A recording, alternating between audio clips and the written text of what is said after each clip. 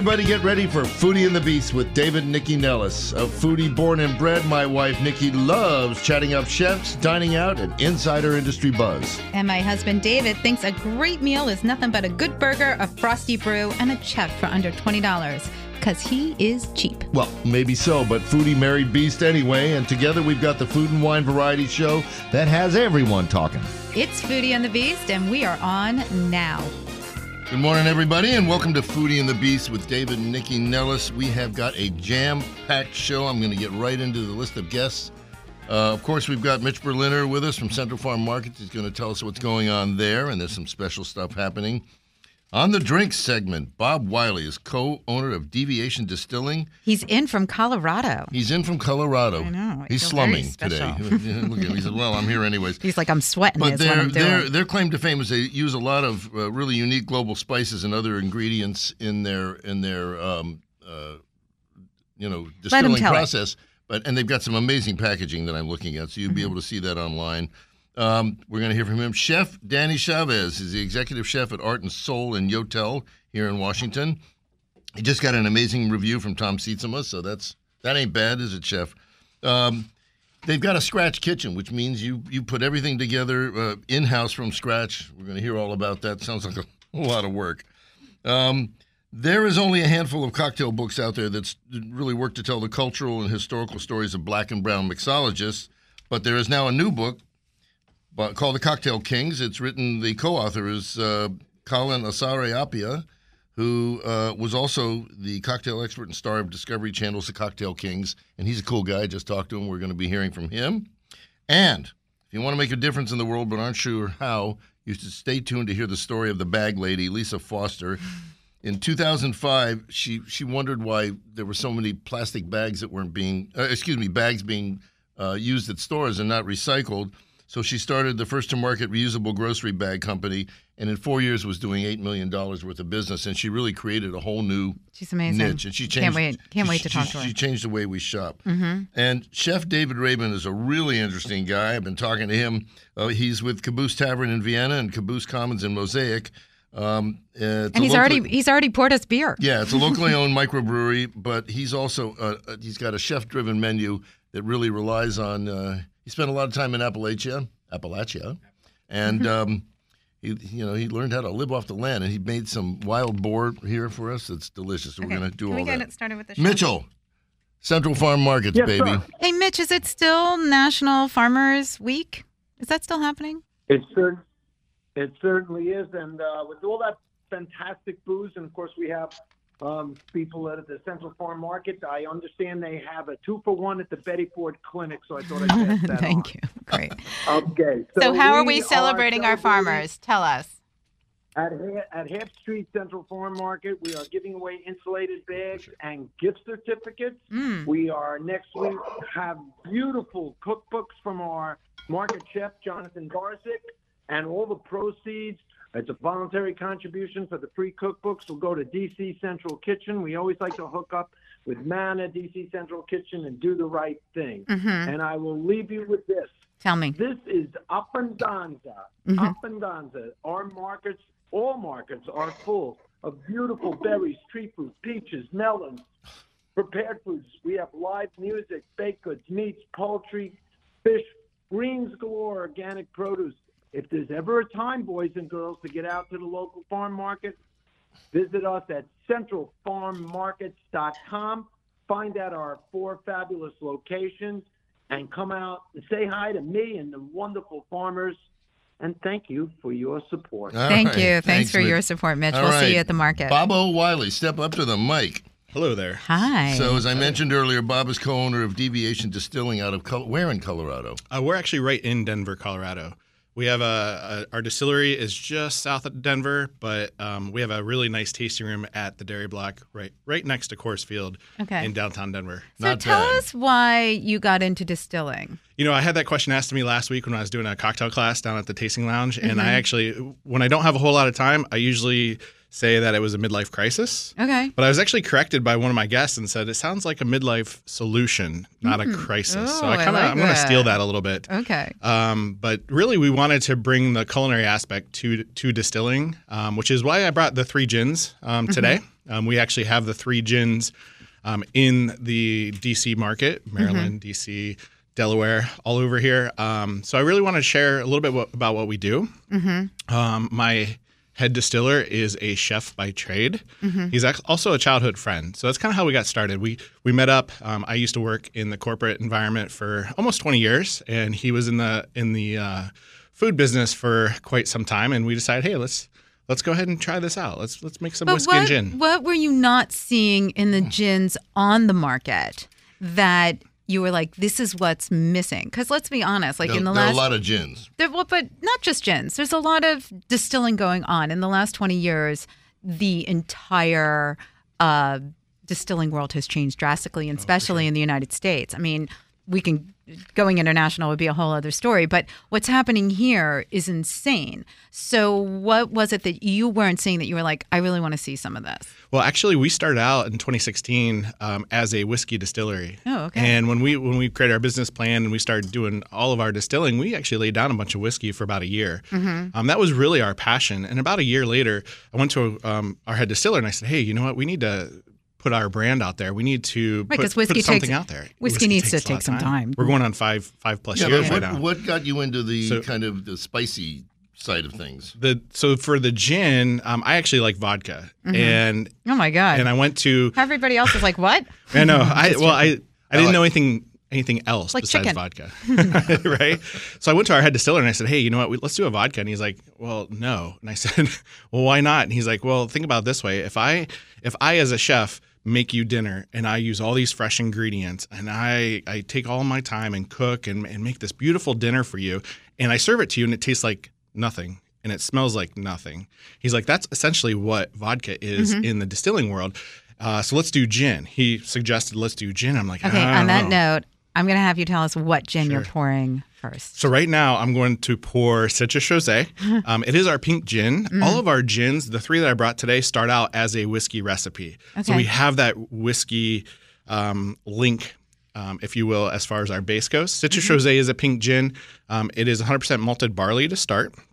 But then we add tarragon, we add grapefruit, lemon, all right, tangerine. Bring it on. Let us taste it. Perfect. And then we'll come back to you in a little bit. Sounds great. Okay. All right. Now that David has eaten everything that the chef has put out, nobody else can have any of it. No, that's not true. That's what's happening in studio right now. Or anything, for God's sake. Thank you. Let's say Mm-hmm. it again. Chef Danny Chavez is the executive chef at Art and Soul in YOTEL here in D.C. And the kind of the one of the great differentiators is that it's a scratch kitchen. Everything is made from scratch. Meanwhile, he's been plying me with, what are the cinnamon buns? Is that what we call that thing? And cinnamon rolls and PB&J French toast. God bless. Okay, well. I almost said damn. I mean, it's good. It's really good. So Chef, tell us a little bit about you, how you wound up in the kitchen, and how you wound up here in D.C. at Art and Soul. And why you push sugar. Yes. So I grew up in Connecticut. My dad is executive chef at one of the restaurants in Connecticut. Okay. Started up as a dishwasher, sure, like everybody. You worked your way up. Yeah. And at one point I was like, Dad, this is not for me. I don't want to keep doing this. I need to try some different stations. So went from garde manger to learning all the hotline to become his sous chef at one point. Then moved to DC. My mom was going through a rough time, so moved to DC. I was actually going to go to the CIA. Okay. And then I just had to drop A as she needed more help. Ended up at Art and Soul as a banquet cook for 3 months. Was it before it changed over hotel ownership, or is this more newer? Before, yeah. Yeah, because, I mean, Art and Soul has been here for a very long time. Exactly, yeah. So was it really exciting for you to get in there and become the executive chef? It did, yeah, because I was I can go in there, put my own twist on my own food. And what was it that since there was a menu in place, right? And it's evolved over time. There's been other chefs there. What was it that you wanted to bring to the menu? Because it's an amazing location. You're right by Capitol Hill, so tourists galore, right? But also locals go to that restaurant. I mean, it's definitely considered a restaurant that locals go to. So what was it that you wanted to add to your menu? I I think I wanted to add a little bit of more of what the name is about, right? Like I wanted to bring like a little bit of more of the soul, but probably like during lunch and brunch, that's when we showcase more of our soul of the restaurant. But for dinner, I showcase more of the art. But in a scratch kitchen, I mean, you have to do so much forward planning. Yeah. Because it ain't just about today or tomorrow. It's about next week and the end of the month. Yeah. So actually, we make our own bacon. It's an 8-day process from it comes into the door and what do you get? To the half a hog comes in and you. We actually bring like about 600 pounds of pork bellies. We cure them every day. We need to flip them so they cure evenly. And on the 8th day, we wash them, let them dry overnight, and then we smoke them for 12 hours. That's amazing. It's amazing you have the space for it. That's incredible. Yeah. I mean, we actually have a really big size kitchen, so that works for us. That is amazing. So you said at dinner you put art on the plate. Yeah. So what does that look like? I would like to think it's like art in a canvas. Yeah. I don't know if you guys read the review from Tom Siesma. Yeah. He actually described one of the dishes to be like a canvas. Right.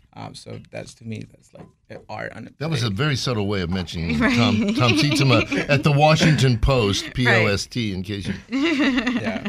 Like the cinnamon rolls, we make those in house too for just on the Those weekend. are crazy, man. They look good. They are good. Yeah. We make about 250, and around like 12 o'clock, we're like all out. Well, DC is a brunch town, man. Right. I mean, people like to go out for brunch. And are people finding you for brunch? Has the message gone out that you guys are big on brunch? Yeah. We do about 350 on Saturday for brunch and like around 450 for Sunday. Now, you also brought in a cocktail. We did. This is a cocktail made by one of, I would say, the best mixologists in DC. Her name is that's Linda. a gauntlet thrown, but go ahead. There's lots of great mixologists. We love all of you. Yes. It's a mezcal cocktail. It's infused with orange and rosemary, Aperol, and a little bit of blood orange syrup. Do you have hospital beds there as well for the people who, between the sugar and the alcohol, can't? I mean, we do have room, so. This PB&J French toast. Yeah, so let's talk about the nuts. French toast. Although, wait, can we mix the mezcal with the gin? Sure. Are we going to be in trouble later? Sure. What's happening? Wait, we were young once. Okay. Or I was. Okay, so yeah, let's talk about your French toast because I love the idea of it. Yeah, so French toast, we soak them overnight on creme and glaze. Then goes in the flat top, get it nice and sear. Pick up, we do peanut butter. We make our own blueberry jam, caramel sauce, and a little bit of banana with cream on top. I don't eat this early in the day, so Neither do I will be normally. eating that later, but I will not be eating it now. But it looks gorgeous. Yeah. Actually, one of my favorite things on brunch, I grew up eating a lot of peanut butter and jelly with grandma, so this is basically like, thanks, grandma, I love that. That is so great. All right, we're going to take a quick break, but when we come back, we'll just get the 411 and where we can find you and how people can get in on this delicious brunch. This is David and Nycci Nellis. It's Foodie and the Beast. It is yummy in studio. We'll be back in just a sec. All right, we're back on Foodie and the Beast with David and Nycci Nellis. It's boozy in studio. It's boozy and sugary. Chef Danny Chavez, who's the executive chef at Art and Soul up on Capitol Hill at the YOTEL, is, first of all, you brought most of the kitchen in here. Is there any food left at the hotel? So, Chef, let's talk about you. So you guys are doing breakfast, lunch, and dinner, or just brunch, lunch, and dinner? We are doing breakfast, lunch, and dinner. Wow. Are you responsible for the in-room service and all of that, too? And catering? Out of the kitchen? Or is that something else? We actually don't do room service. You're like, come on down. Get out of your room. Yeah, I hear exactly, you. Yeah. We want people to come down to the restaurant. That saves you. That's a good one. Yeah. So breakfast, lunch, dinner, and brunch. Right. Saturday and Sunday brunch? Yes. Excellent. Okay. Tell everybody, please, where they can find you online and on Instagram. Yes. Find us at our location is at 415 Yearson Avenue, right by Capitol Hill. Our Instagram is Art and Soul. My personal Instagram is at the Shives. Okay. But yeah. Excellent. Well, all right, and Tom Siesma does not lie. This is good stuff. Well, Tom Siesma got in some trouble this week, but so he does create some problems, but not when it came to his review of Art and Soul, obviously. Yeah. Thank you, Chef. Thanks for coming in today. All right, we're going back to some more gin. Bob Wiley, Deviation Distillers. So this is yummy. Tell us about the cocktail quickly. So the cocktail, I really poured a little taste of the Citrus Rosé gin as it is right out of the bottle. And I really wanted to show how it actually tastes in a cocktail. So this is our version of a Paloma with the Citrus Rosé gin. So it's beautiful. Yeah. It's really refreshing. Really Can we talk kind about of your... scary. It's a little scary because it's like delicious. Thank you. I You're appreciate welcome. that. You want to talk about the packaging? The packaging is crazy. How do they do that inside the bottle? Well, we actually have a label on the back that is dual-sided. My wife is the one that actually designed the labels and the bottle. I'm too stupid to think that you could do that. She came up with it. I'm only in marketing and packaging. I mean, I wasn't going to say anything because I was like, that's a dumb question. But okay.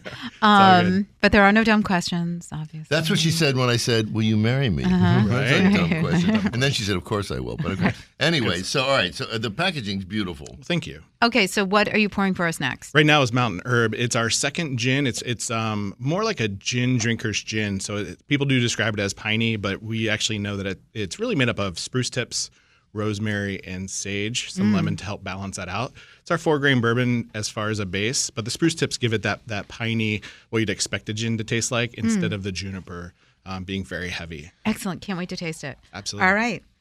All right, so now we're not going to have more booze, but we're going to talk keep booze. talking. Yes. So, cocktail expert and star of Discovery Channel's The Cocktail Kings is none other than Colin Asare-appiah, who's also the co-author of a really fascinating new book called Black Mixcellence, a comprehensive guide.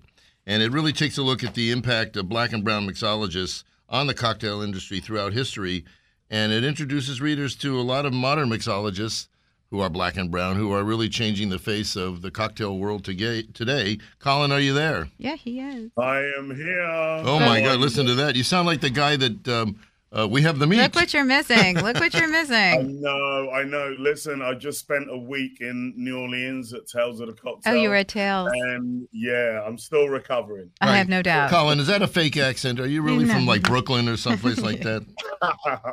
I sometimes tell people that I was born in Brooklyn and I moved to London when I was little.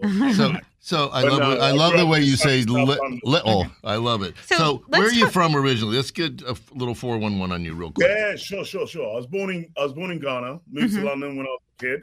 And of course, I spent all my time working and crafting amazing cocktails. And at the time, there was a real movement for fresh ingredients and premium ingredients in the cocktail industry. And we really did lead the charge. There was myself, people like Douglas Ankara, Dimitri Lazinska, who's my host on the Cocktail Kings, actually. We all set up a company called The Lab, which really changed and shaped the way that people drank cocktails in the UK. There was a cocktail that is actually one of the biggest selling cocktails in the world. It's called a Porn Star Martini, created by Douglas Ankara. God bless his soul. Right. He's no longer with us, but it's a cocktail that's definitely a legacy cocktail. And it was made with vodka, vanilla sugar, passion fruit. Did you just hear me disparage? I did disparage vodka, but I didn't mean it. No, she meant it. She's just being nice. If it wasn't for vodka, we wouldn't have the modern mixology. There you go. No, I know. It takes on flavors. So I know that's why you guys love it. Jump to the book. Well, wait. Yes. Before you jump to the book, let's start with Cocktail Kings, because that's what brought us to the book, right? Like it was a progression. Exactly. So the Cocktail Kings was the first 30-minute show dedicated specifically to cocktails. We traveled around the US and the rest of the world for the Discovery Travel and Living channel. And it was myself and my co-host, and we went head to head to find out who could make a cocktail that best represents that city. For example, we came to New York, and in New York, we saw New York from a different perspective. We have 3 hosts who showed us the city from different perspectives. I hate heights. They made me try and do a trapeze.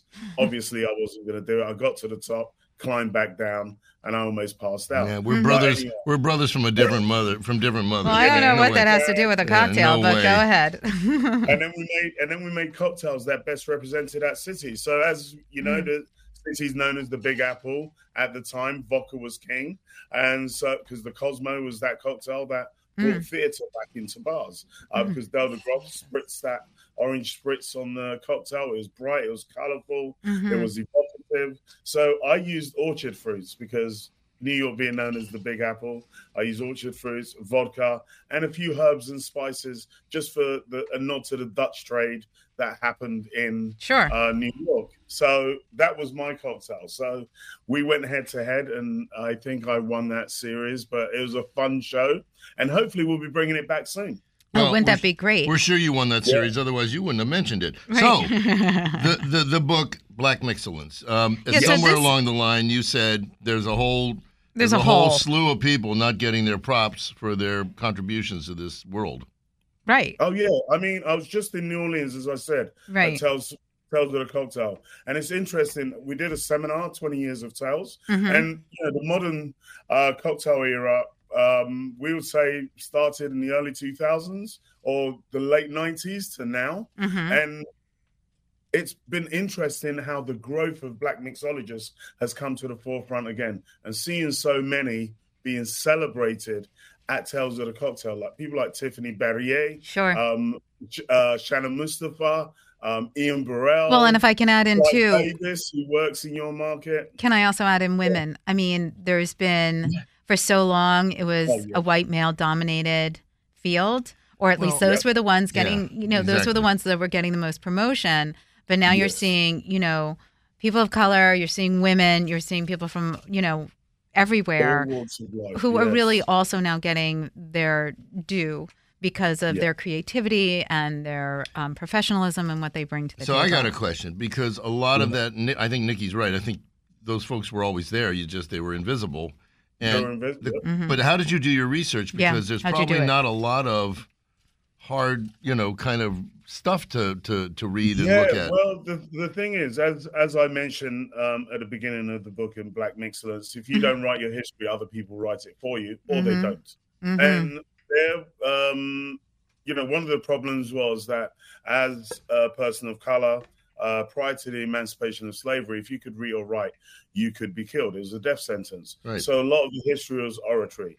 And that's why, for example, nobody knew about Uncle Nearest for the longest time until recently, when Fawn Weaver actually came out with one of the best-selling whiskeys of all time, Uncle Nearest, and discovered that the distiller was an African-American slave who taught Jack Daniels or Jasper Daniels how to distill. Wow. And he gave Jack Daniels as well this maple filtration system that he had learned from his ancestors in West Africa. And who made all the money? Jack Daniels.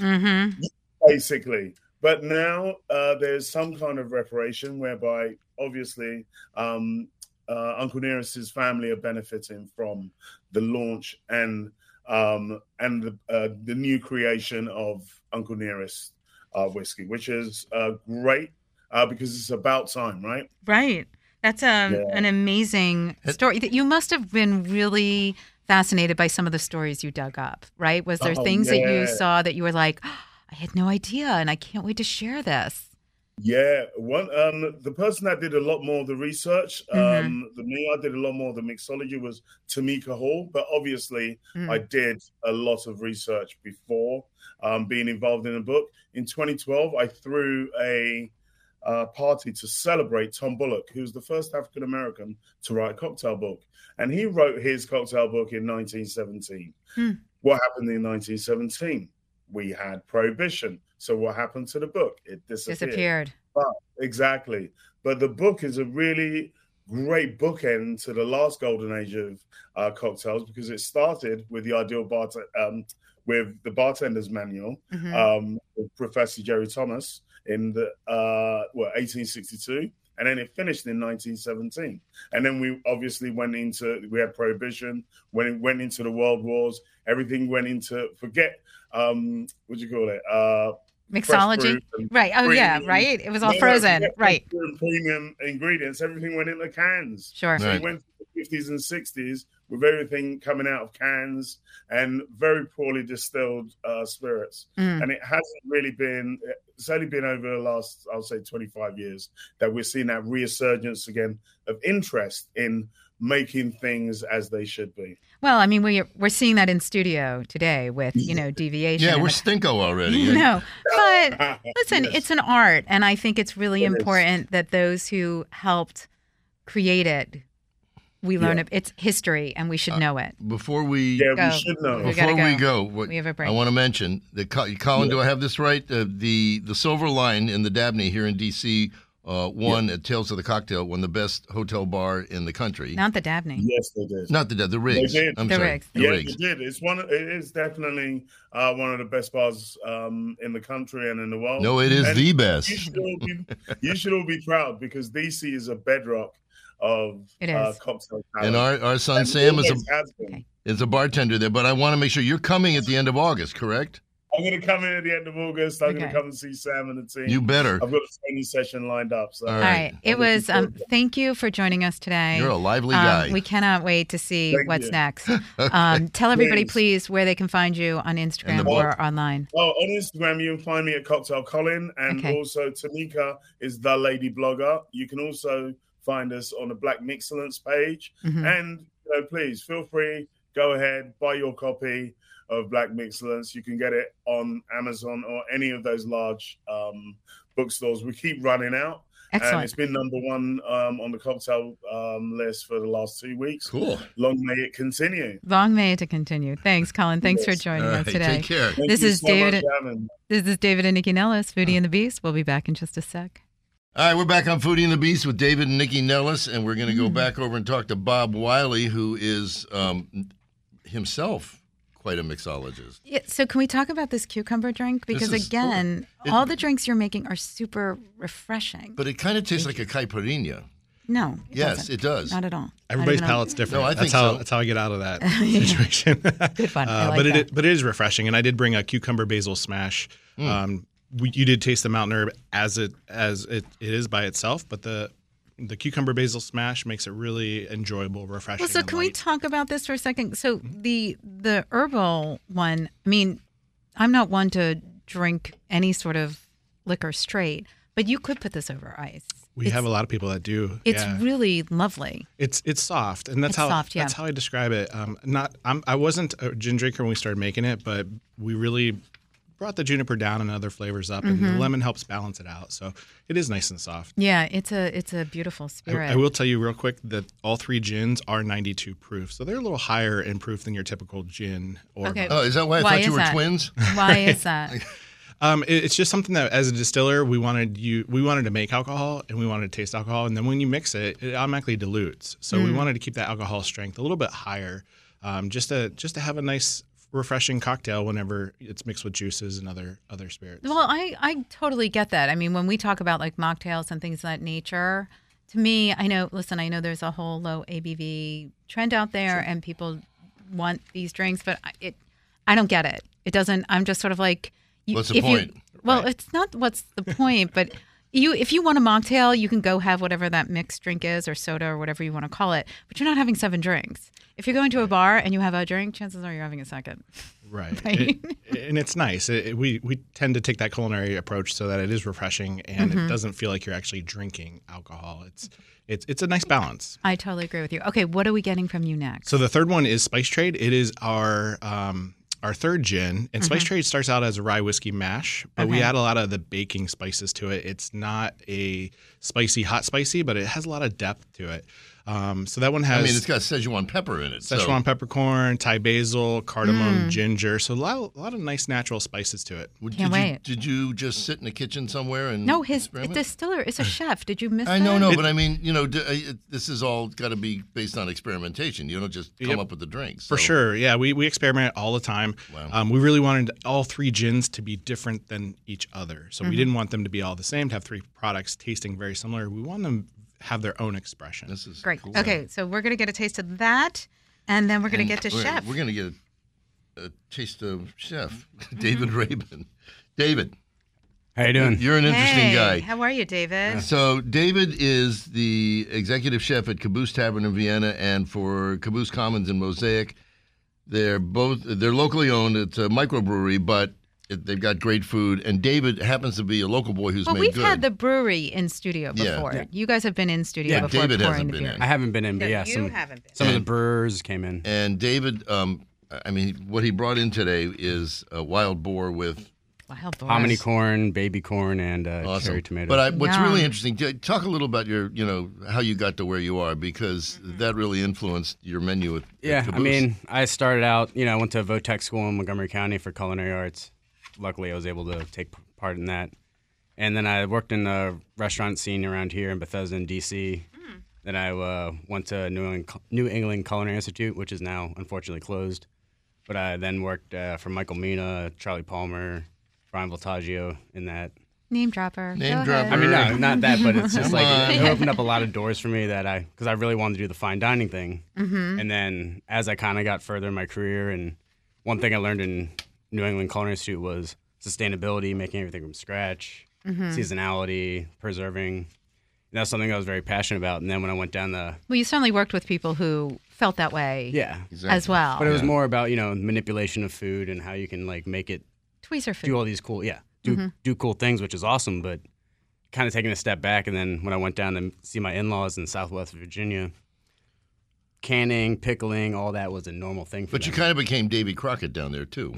I guess, but kind of always been the same. But I just kind of realized that, all the things that I loved about cooking, always wanted to grow my own food and serve that and make everything from scratch. It was, it wasn't as foreign as it sounded when I talked to other chefs about it in the city. It was it was a commonplace in that area. But talk about the Appalachian. Do you say Appalachian or Appalachian? It's Appalachian. Appalachian, okay. So if you go down there and you say Appalachian, they'll look at you funny. You're from the city, boy. Or they'll throw an apple at you. That's how you remember. All right, so, but that has affected or impacted your whole perspective on the menu. Yeah, our whole thing from when I started at Caboose was we're a Virginia brewery. We want to be completely local, everything. And then the more I did research into Virginia cuisine, a lot of it was based in Appalachia. Mm-hmm. And that was kind of something I was dived into and realized that there's a definitive Virginia Appalachian cuisine. So what does that look like? For people who may not be really aware of it? And I have two questions. So I'm going to put them together. So what does that look like? And then how do you pair it? Because you are a brewery. Yeah. So you want to, so it's, kind of fun and hang out. So you want to make it accessible. I mean, so that's the interesting part. So if it can grow here and it's indigenous to here, the two different things, but through influence, through the spice trade and history and how food was kind of the basis of all economy at that point, a lot of foods that were from here moved to the old world and vice versa. So you saw a lot of that. So once we discovered as a culture and as, everybody did, what could grow here, it kind of became native. So we just tried to use ingredients when they're the highest quality in the season from local farms only. And that kind of the ingredients dictate the cuisine more so than the spices and all the other stuff that a lot of traditional cuisines do, because how to utilize an ingredient to its maximum. You don't waste anything. What about game? Because we were talking about that before. Yeah. I'm not a hunter, but beyond that, elk and deer, venison, always taste gamey to me. Yeah. Not to me. I like explain. both. Well, there's a reason why, maybe for you and for me, because the hyper short version of that answer to that. I can talk all day. So when an animal is hunted or slaughtered, whichever way, their muscles react a certain way and, panic, and that creates lactic acid in the muscle. Lactic acid is going to give it that gamey flavor. Sure. So if you let it rest for 3 or 4 days before you actually eat it, the rigor mortis and lactic acid breaks down in the muscle and it actually gets tender and you remove a lot of that gamey flavor. That's really interesting because also one of the other things has been, Humane Certified. When Humane Certified first came out, their whole thing was if you slaughter animals under stress, you will taste it in the food. Yeah. And that, playing music and providing an area of low stress would produce a better quality meat. There's two sides to that coin. Some of it is similar to kosher and halal laws, which is kind of counterintuitive to what the government states is humane, because those laws state the animal has to know it's dying, and that's what makes it humane, versus stunning it and then killing it, which is a whole other thing. No, stun me, please. Right. But what's interesting is that way back when, 30 years ago, Deepak Chopra was writing that he's an endocrinologist, that when an animal dies that way, you end up eating its stress. Yeah. So it's basically the same thing we're talking about. So the lactic acid and the gamey flavor kind of comes in term to that, but there's ways to counteract it, and if you actually, take your time and do it right, you can do it naturally without having to marinate it. I've never developed a taste for venison or elk. Maybe. But so now, how are you incorporating that to your menu? So, and again, you're in 2 locations. You're in Virginia. This is a brewery. Yep. So how are you making it accessible to people who maybe I don't try eat to find the same way? Common flavors. So, like, a good example is the wild boar dish. Individually, each ingredient is unique, but when you eat it together, it's kind of a similar flavor profile to a taco. And that's something a lot of people are very comfortable with. So. Give me a beer with this. Absolutely. Yeah, so I actually poured you the Bienvenidos, which is our Mexican lager, and I also have the Citra Session IPA. It's in that red cup right there for you. Damn. Yeah. And that's... I missed the beer? Yep. All right. So everything, we try to source everything responsibly and locally as well when it comes to the beer, so... Well, and how hard is that in your restaurant, given, like, the size of the restaurant? How are you able to source well? And, we should ask this to the other chef, too, or, well, you're here, so we can ask you. I mean, how hard is it, given the size of your restaurants, to be able to do things from scratch and source and have... you know what I'm saying? Yeah, like, so how do you do that? One thing that we try to do is, so when we take an ingredient, we see how many ways we can utilize it, whether it's preservation, even ketchup, mustard we make from scratch, all the little details. So we use our spent grain from the beer, which is a lot of grain. Yeah. Those go back to the cattle and pork farms that we actually work with, and that feeds their animals, and then we buy the animals from them. Oh, I love that. And then also all of our food waste, which is minimal, but we compost it, and between the two restaurants, it's... Can you compost protein? That's one of the things that the compost company I'm currently using, yes. He does compost chicken and it. bones and all that? Yeah, he's able to get it hot enough, because a lot of compost facilities apparently don't get it hot enough because the compost has to reach a certain heat level. Well, and he's able to do that really well. That's right. So a lot of the soil he sells back to other farms. That some of them we use, some of them we don't. And then we also use the spent grain from the beer on our crackers that we serve on our charcuterie boards. So that way we try to utilize everything. You're really recycling creative. everything. That's great. That's amazing. Yeah, our whole thing is, like, I'm sure he's seen it too. The restaurants are incredibly wasteful. So we tried to curb that as much as possible. And actually our trash, since we started composting, went down, and our compost waste combined between these two restaurants, and one is about 1,000 covers a day and the other one's about 100, maybe 200 max. Combined, it's about 450 pounds worth of compost, which is in amazing. A month is actually not that That's nothing. much. So, probably turn out that well, much. there's a couple organizations in town that are really trying to reduce waste, and the restaurants are harder because there's so many health code laws. Yeah. But they're starting in, like, coffee shops and things of that nature to reduce waste. I mean, even in studio today, we've got paper straws, things like that. Like, everybody's trying to find ways. Bamboo plates. Right. Yeah. Find compostable things. Because we recognize that waste is such a problem. Yeah, that's one thing with ownership was very important. So all of our chemicals are bio-friendly. All of anything that's single use is compostable, has to be. And our compost guy is able to successfully compost all that stuff. So I love it. All right, Chef, tell everybody, please, where we can find you and your great food. Caboose Tavern's in Vienna, Virginia. And our Instagram and our Facebook are just Caboose Tavern. And then Caboose Commons is in the Mosaic area of Fairfax. Excellent. And that's just Caboose Commons. And then my Instagram is ChefDR89. And I post stuff. Is that about because you're born food. in '89? Yeah. Oh my God. But also I have chickens and all that stuff, so see pictures. I'm wearing underwear that I bought in '88. How about that? You can sell it. Nobody wants it, and trust me. All right. Thank you so much. And thanks for bringing in all the beer and the great food. All right, Lisa, are you there? Because we are ready to start chatting with you.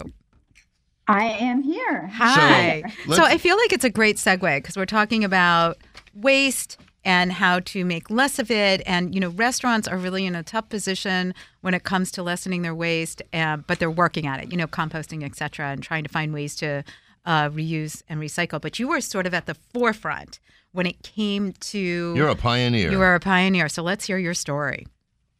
Yeah, all that awareness about waste and trying to compost it and reduce it and find the reusable and find the compostable, that is just kind of my dream of where I wanted to be. And in 2005, when I started my company, I had no idea how far I would go, if this would work. So I was an English teacher in 2005, and I became aware of reusable bags on a trip to Australia. And I realized the US was using 1 billion plastic bags a day. Wow. And it was just, the numbers were insane. And 1/3 of all plastic escapes our efforts to collect them. Gets into the ocean. We're talking about 2 billion bags a week escaping into the environment, breaking down into little bits. They walked around the streets. Sure, and we they see clogged it. the gutters for a while. Yeah, we've all seen them. And then they wash into the oceans. And the current estimates are that we are putting a dump truck worth of plastic into the ocean every minute. Wow. So the numbers were really overwhelming. And I said, in Australia and Ireland, they were going reusable, and they were reducing. One reusable bag can replace 1,000 bags, right, of those flimsy plastic one single-use bags. Mm-hmm. So it's a huge order of magnitude lower. And Lisa, I'm so sorry. I'm going to have to, Lisa, I have to stop you just for a sec. We have to take a quick break, but then we're going to come back in and we're going to dive right back into it. This is David and Nycci Nellis on Foodie and the Beast. If you are not bringing your own bags to the market, shame on you. Lisa, you better not let Nycci catch you doing that. Lisa's going to tell us more when we return. All right, we're back on Foodie and the Beast with Lisa Foster, who is affectionately called the Bag Lady, and we'll let her tell her story. Okay, so Lisa, you realized we had this issue. How did you change? Because there was so much backlash about people bringing their own bags. I don't know why. I mean, well, I do know why, because people are crazy. But how did you fight this backlash? Yeah, I mean, I was told Americans will never bring their own bag back. They will never pay for a bag. That isn't in our culture. That's European, I was told. And I just said, that's crazy. If Americans knew what I knew, if they knew about the waste and that awareness, they would make a 99-cent choice that's more responsible. And I just had that belief. It really was a leap of faith in a lot of ways. And I sourced bags and I started selling them. I got I was teaching, so I sold 250,000 bags on the staircase overlooking the faculty parking lot my first year. I sold 2 million bags my second year. Wait a minute, back up. You sold 250,000 bags off the balcony?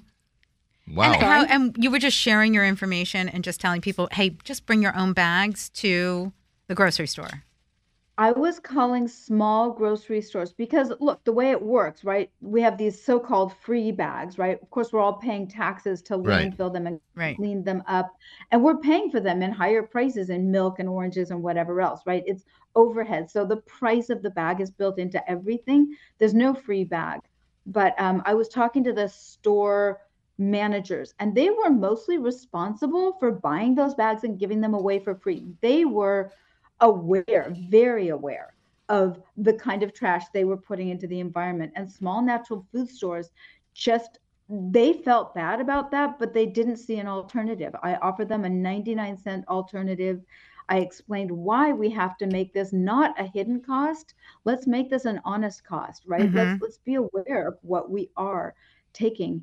And they would buy a box of 100 bags. And as soon as they put them out, they said, I need 200 bags, and then they need 400 bags. My network just started to open up. The principal of my school said one of our major retailers in Southern California, Ralph's, one of the guys on the board at Ralph's was on his school board. And he said, when you're ready for them, let me know. I gave him a packet. It looked like an English teacher handout. Like, I was very bad at marketing. There were too many words, not enough images, but it was good enough. I got a call from Ralph's and they ordered 100,000 bags that year. Wow. And somebody else who had cold called did the same thing. And as soon as I put them out, the next day I got orders for 200,000 from each of them. Wow. So it was really that hockey stick curve. I have a question. Americans embraced this so quickly. And I put on every bag the facts, right? The 5 reasons to reuse a bag, that we were using 1 billion bags a day, that paper bags do not end up in landfill, that every plastic bag costs an estimated 17 cents in cleanup and landfill. And the bag itself really explained what was happening when you threw away a bag. And I think we just kind of forgot about it. You know, away is away, but away is not away. There really is no. So let me jump in with this question because your bags are recycled, correct? They're recycled plastic bags. You can recycle them. Yeah. So because when we go to Trader Joe's, we get compostable bags, the fruit or the whatever. Veggies. I mean, but other stores don't do that. That was going to be my next thing. Well, my problem is when I go to like Whole Foods or you go to other grocery stores or even when you go to farmers markets, they are still they're putting the products in plastic bags. And the question is how do we fight that? Because the compostable way obviously makes the most sense to me, but it's more expensive. Yeah, and you have to compost that plastic usually in a commercial composter, which not everybody has access to. So some of the compostable bags just end up being trash anyway. So paper bags would be great. I will say the idea that we're even talking about this is a win, right? If you think about, we just moved down the line. If we have millions of people doing this imperfectly, okay, you forget your bag sometimes. Okay, you take a plastic bag at the farmer's market. Okay, fine. Where we are compared to where we were 15, 20 years ago is an order of magnitude less. And the awareness is so high. We have restaurants thinking about how to reduce that 80% of their waste. And that's what I always say. If you could get to 80% reduction, the other 20 is not so important. But most of us, if we could get 80% of Americans reducing their plastic 80%, this is an enormous improvement from where we were, right? So the problem goes way, way, way down. So I'd rather see millions of people doing it imperfectly than a few people trying to do it perfectly. I think that makes sense. I'm not looking for the perfect, I'm looking for the good. Great. Well, on that note, Lisa, how can people sort of stay in touch with you and find the book and, we never even talked about the book, The Bag Lady. I know. Yeah, the book is that roller coaster ride of entrepreneurship, becoming an English teacher and then becoming a green business leader. And it's doing really well on Amazon for green business. So go to Amazon. Great. Bag Lady by Lisa D.Foster. There's a whole bunch of Lisa Fosters out there. Where did they all come from? To find me. Okay. And are you on Instagram? Instagram at Lisa D.Foster. LinkedIn at Lisa D.Foster. Great. And Facebook, Lisa D.Foster Coach. My website, lisadfostercoach.com. Excellent. Thanks, Lisa. Thanks so much for joining us today. That was terrific.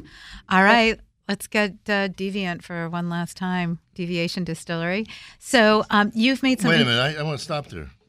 When we get home, we can get Deviant. Okay. So you brought in some amazing cocktails today. Tell us, just now that we know that you guys did this to get into the whiskey business, tell us a little bit of, now gins are up and running. What's next for you guys? And you're in the DC market, how are you guys doing? What's next? Well, with the gins, when we started doing our gin 4 years ago, we realized that the gin category was just growing. So that's why we released all three at one time. We actually have a couple other gins coming up as well. Okay. In Denver, we have a blood orange gin. We also have a barrel rested gin. So we took a gin and put it in a rye whiskey barrel for about 9 months. So it has a really nice rye finish to it. It's a little softer, mellow, if you will. So there's a whole lot of... I have a rye sense of humor. Right? There's a whole lot of opportunity in the gin market just because people are interested in the actual spirit itself. The gin category is just booming. So we have a lot of focus on gin. Obviously, our whiskey is becoming a little bit more mature. We're looking at releasing our bourbon, our rye, and our single malt within the next year. Will you have as pretty bottles? Bottles being just as pretty? We will. Those bottles are. Thank you. Yeah, we're working on those as we speak for the whiskey itself. Excellent. All right. Well, we really want to thank you for coming out from Colorado and joining us in studio today. It's a pleasure. Tell everybody where they can find you online and on Instagram, please. Sure. Deviationdistilling.com. That is our website. You can find our Instagram, Facebook from our website. You can actually find the locations that we are within the DC, Maryland, Delaware market if you're interested in going to a liquor store or a restaurant that carries our spirits. Excellent. Thank you so much for joining us today. Pleasure. Great. Do you want to say a couple words? I only want to say again, one of my pet things is I keep reading articles that people are getting tired of hearing about the war in Ukraine and blah, blah, blah. That war is going to go on for a long time, but the Ukrainians are kicking butt and taking names. And open up your wallets. There are there are millions of refugees. They need all kinds of help. I don't care if it's $1, $5, whatever you got. Keep sending them money because Russia cannot win this war. That's it. Okay, great. And we want to thank all of our guests who brought in all this food and all this crazy booze today. It was such a fun day in studio, and we got to learn so much as well. And we want to thank you for tuning in to listen. A couple quick reminders out there. Staff shortages. It's still real, and it's happening. When you go into restaurants, just remember their goal is to serve you a lovely brunch, lunch, dinner, snack, or experience. They're not there to start a problem. So everybody take their kindness pills, please, before you go out. Don't forget to follow me at NYCCINELLIS on Instagram, Facebook, and Twitter for everything happening in the D.C. metro area. Including Restaurant Week in Fairfax City, Virginia. Fairfax City, they'll be in next week. And also, if you follow me on Instagram, you'll see I'm doing a lot of work with the Embassy Chefs Challenge, meeting with a lot of ambassadors and having a really good time. So thank you again to our guests. Thank you to our listeners. Everybody be safe out there and have a delicious week.